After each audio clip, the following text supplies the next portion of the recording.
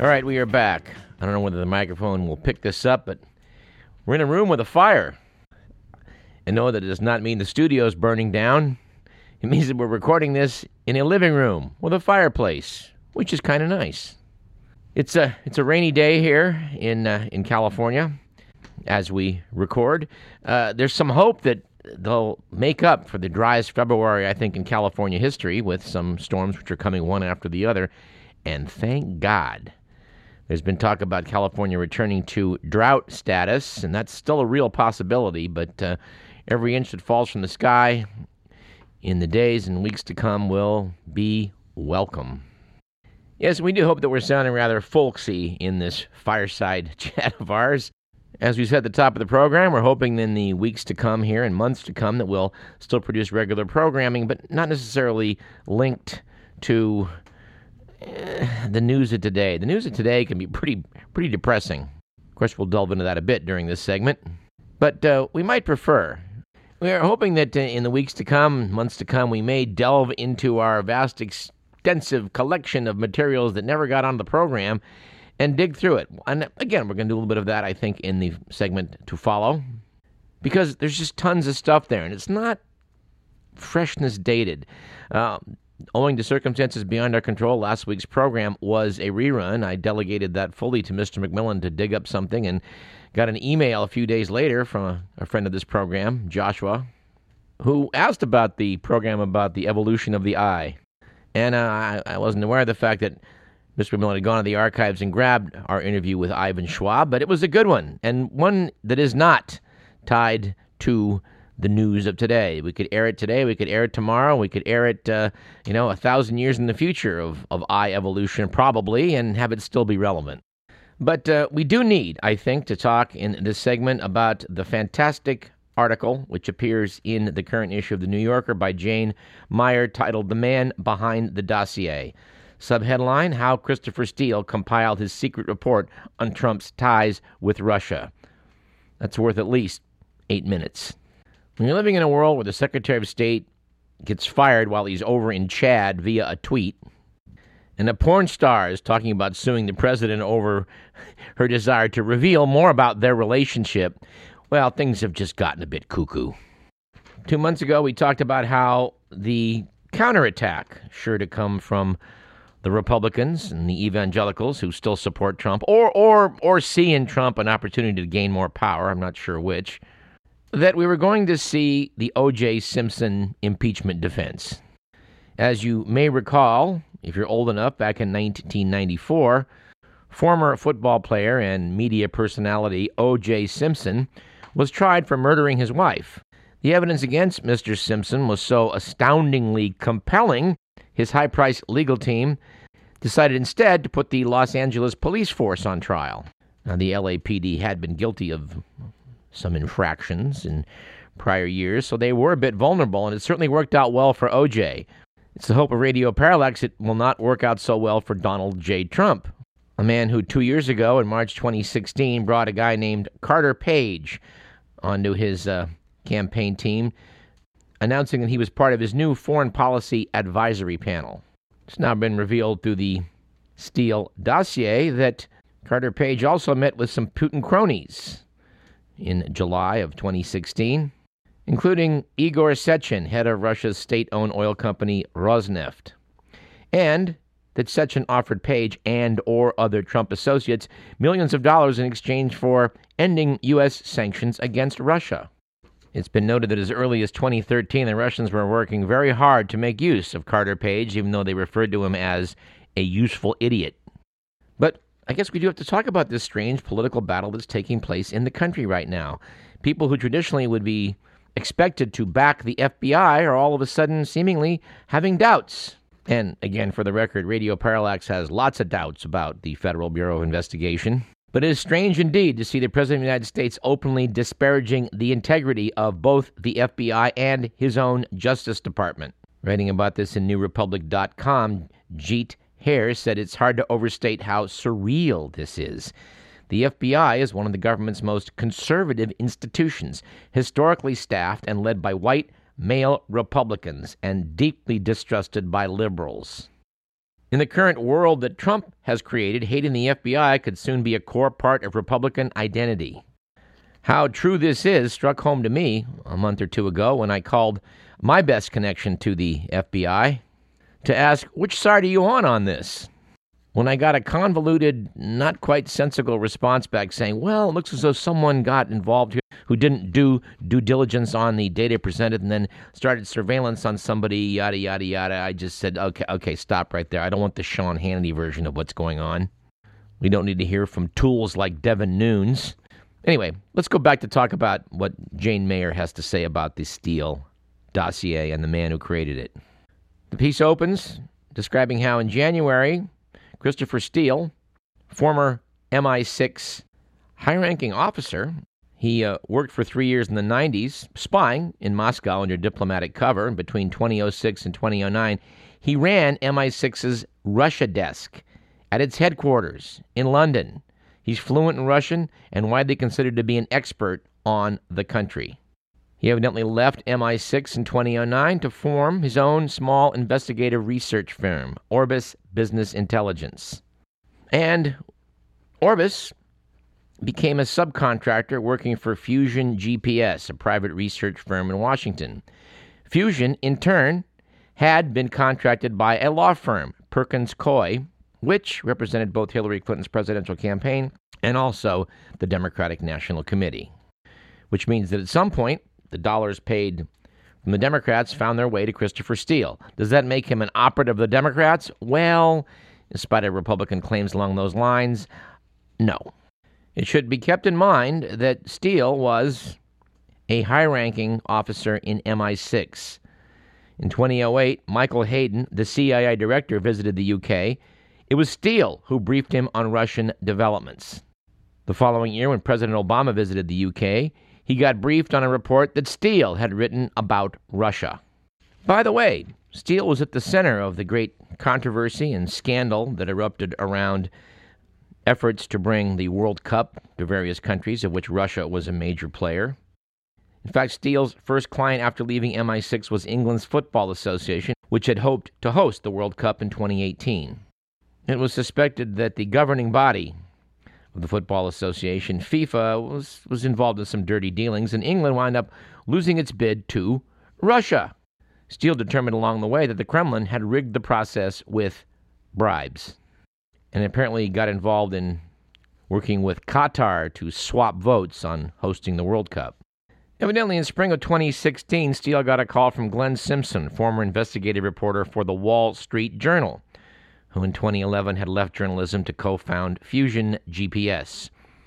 Simpson was hoping that Steele could help Fusion follow some difficult leads on Trump's ties to Russia. Simpson said he was working for a law firm but didn't name the ultimate client. Steele and Simpson had previously worked together, and they shared a mutual fascination with Russian oligarchs and international organized crime. Steele's specialty, it turned out, was gathering intelligence from informed sources, many of them Russian. I would assume that he cultivated those while he was a spy in Moscow back in the 90s, but I don't know.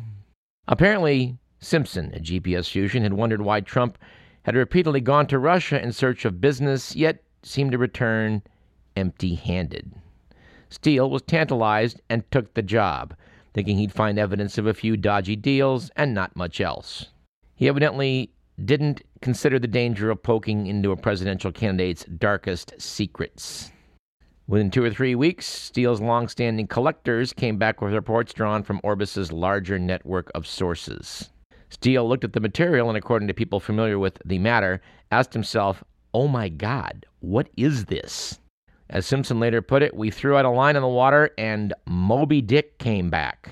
Steele's sources claimed that the KGB could easily blackmail Donald Trump, in part because it had videos of him engaging in perverted sexual acts in Russia. According to his sources, when Trump had stayed at the presidential suite of Moscow's Ritz-Carlton in 2013, he had paid a number of prostitutes to perform a urination show in front of him, defiling a bed that Barack and Michelle Obama had slept in during a state visit. So it's not clear to me when I read this whether this is something Trump was just doing as a symbolic gesture or whether he got his jollies from this. At any rate, that was probably the least of it. In the grand scheme of things, it appeared the Russians were described by sources as having cultivated Trump and traded favors with him for at least 5 years. Vladimir Putin was described as backing Trump in order to sow discord and disunity both within the U.S. and within the transatlantic alliance. The report claimed that although Trump had not signed any real estate development deals, he and his top associates had repeatedly accepted intelligence from the Kremlin on Hillary Clinton and other rivals. The allegations were both astounding and improbable. Said Jane Mayer, according to people familiar with the matter, as Steele began to assemble the first of 17 memos which became the dossier. He was counseled to tone it down. Steele decided that it was not fair to cherry-pick the data he was getting and put it all in there. According to Jane Mayer, on June 24th, Simpson called asking him to submit his dossier. The previous day, the UK had voted to withdraw from the EU, and Steele was feeling wretched about it.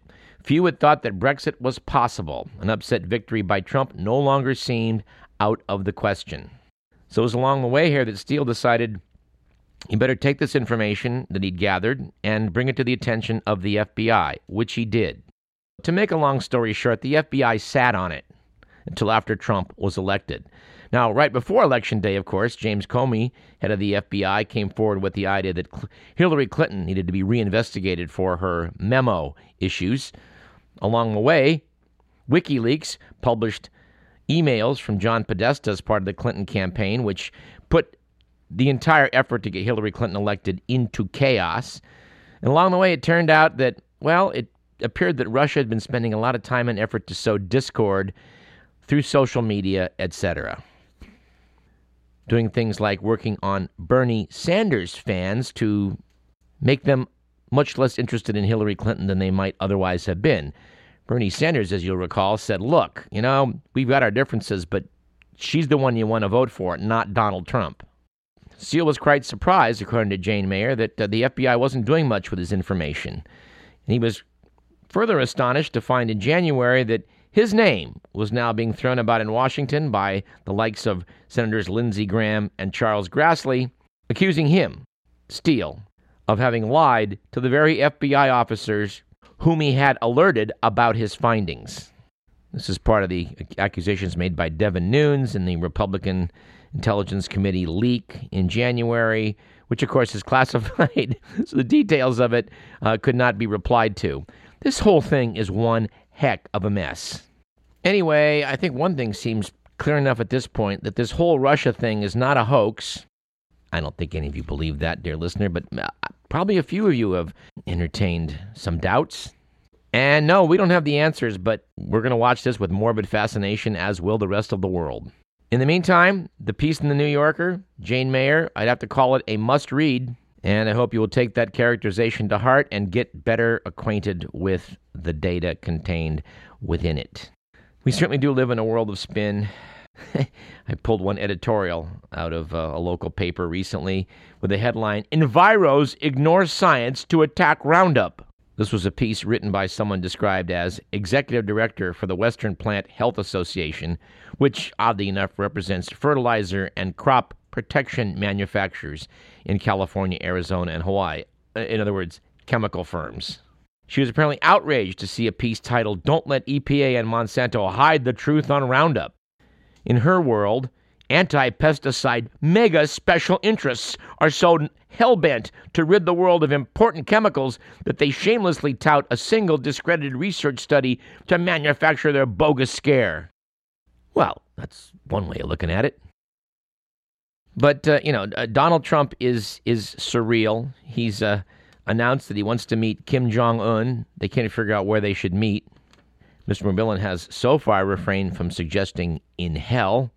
But no, this stuff reminds us of what Kim Jong-un's old man would get up to. I have a piece here that we cut out back in August of 2005 about Korean dictator Kim Jong-un. North Korean sources back in 2005 claimed that the amazing dictator had trained himself to have a perfect memory.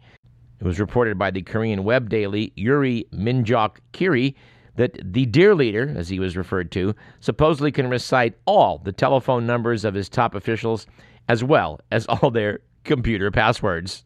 They reported that when visiting a cemetery, Kim had only to glance at the names in the tombstones to recall personal details of the dead and of their survivors.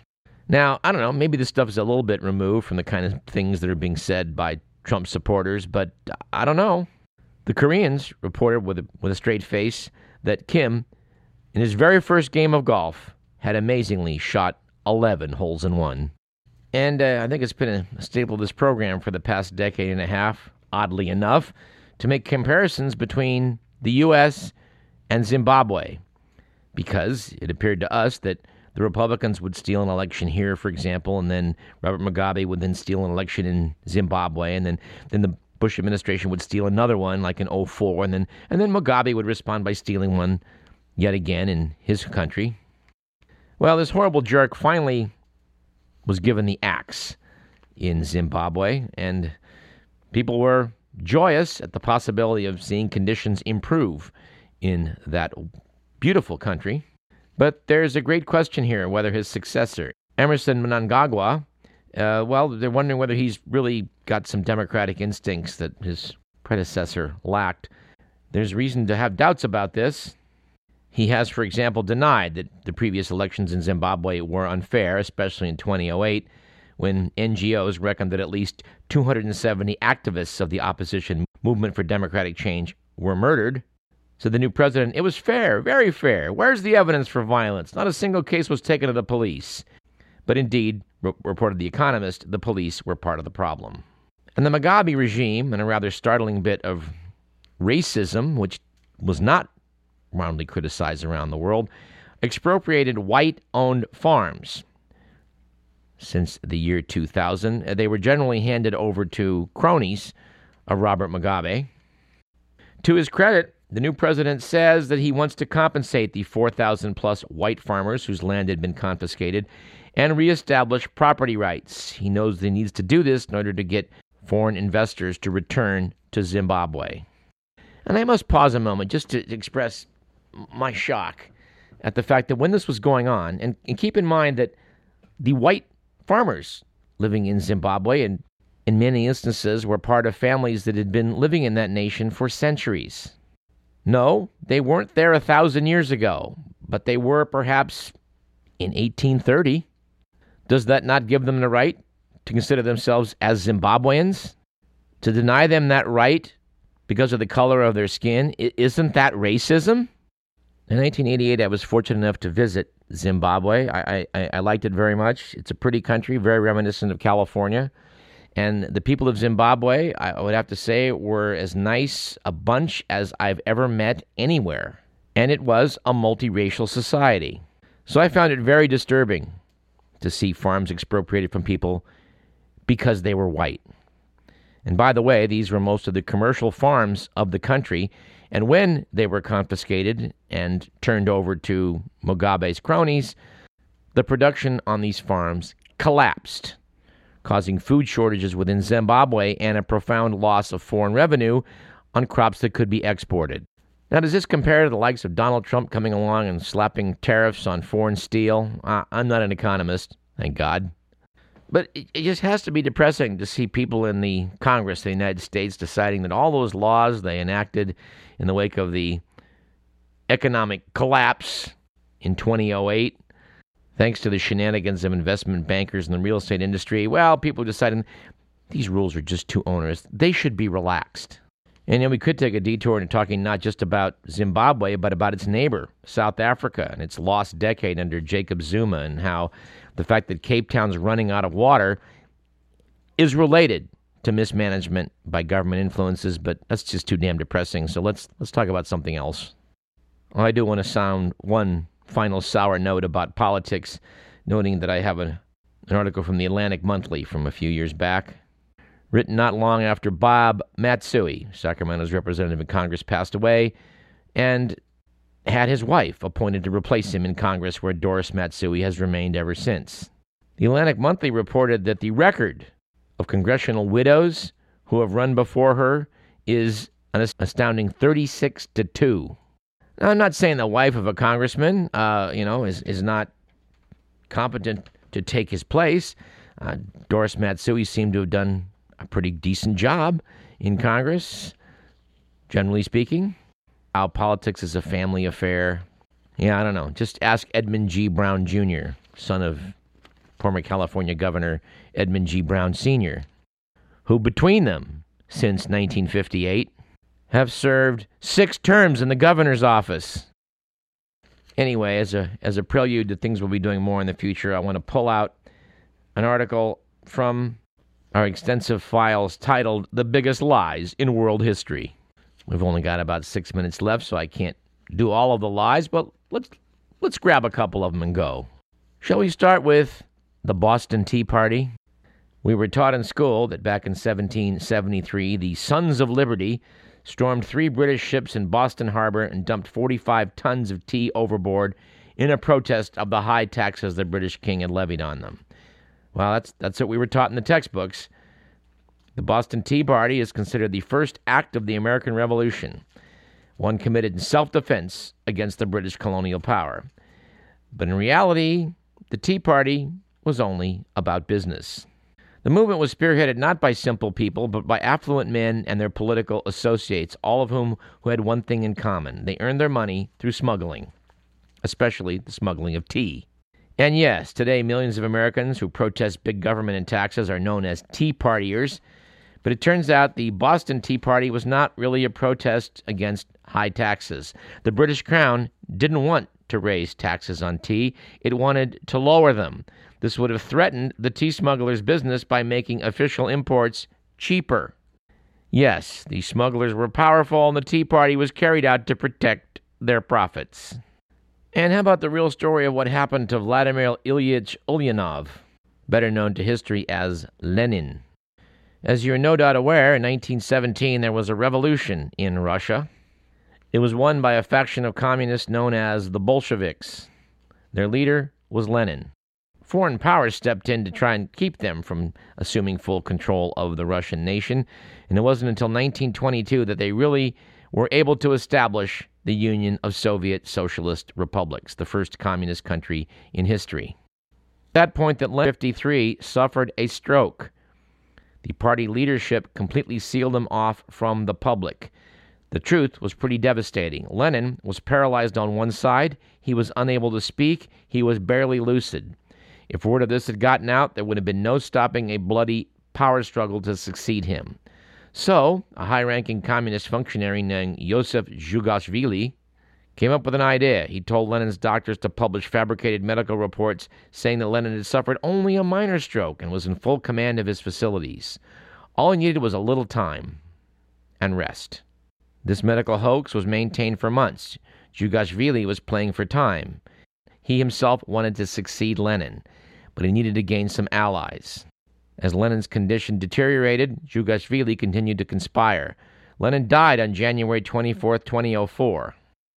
And despite the fact that Lenin had made it clear he did not want Zhugashvili to succeed him in the USSR, the Soviet Machiavelli was able to get that request buried and was soon enough able to make himself dictator of the USSR, better known to history as Stalin. By the way, Lenin had specifically requested not to be embalmed, but Stalin ignored this and had Lenin's mummy laid out in a mausoleum in the Kremlin. It's still Red Square's #1 tourist attraction.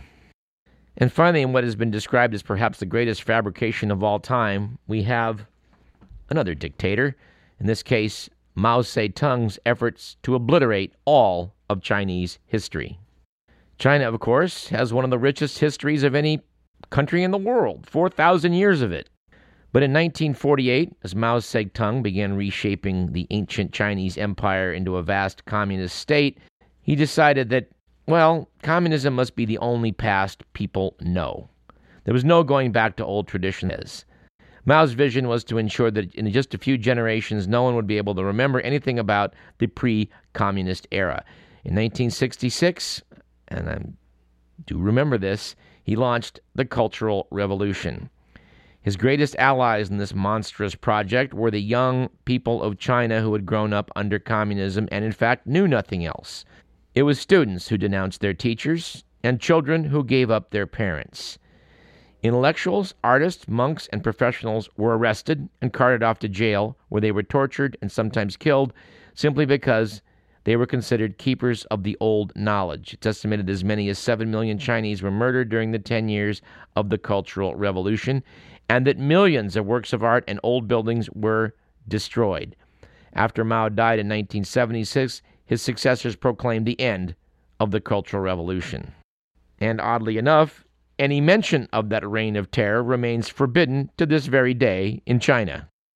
I do have to confess that it is perhaps my ability to remember the strange spectacle of seeing university professors being carted around wearing dunce caps and shrieked at by teenagers for their old-fashioned ideas that gives me pause to see university students today in America demanding that ideas they don't like be banned.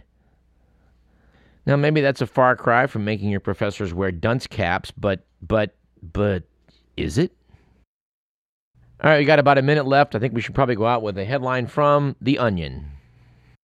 In the wake of Mike Pompeo being elevated from head of the CIA to Secretary of State, the new head of the CIA is slated to be Gina Haspel, noted to have a rather unsavory past as regards torturing. The current Onion headline is Gina Haspel recalls having to torture more prisoners than male colleagues to prove herself.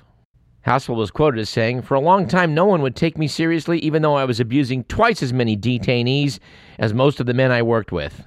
Adding, "It was really frustrating how I'd have to continually come up with more innovative and brutal ways to torture high-value assets just to receive the slightest bit of recognition from my superiors." Yeah, I know it's dark, but you just gotta laugh.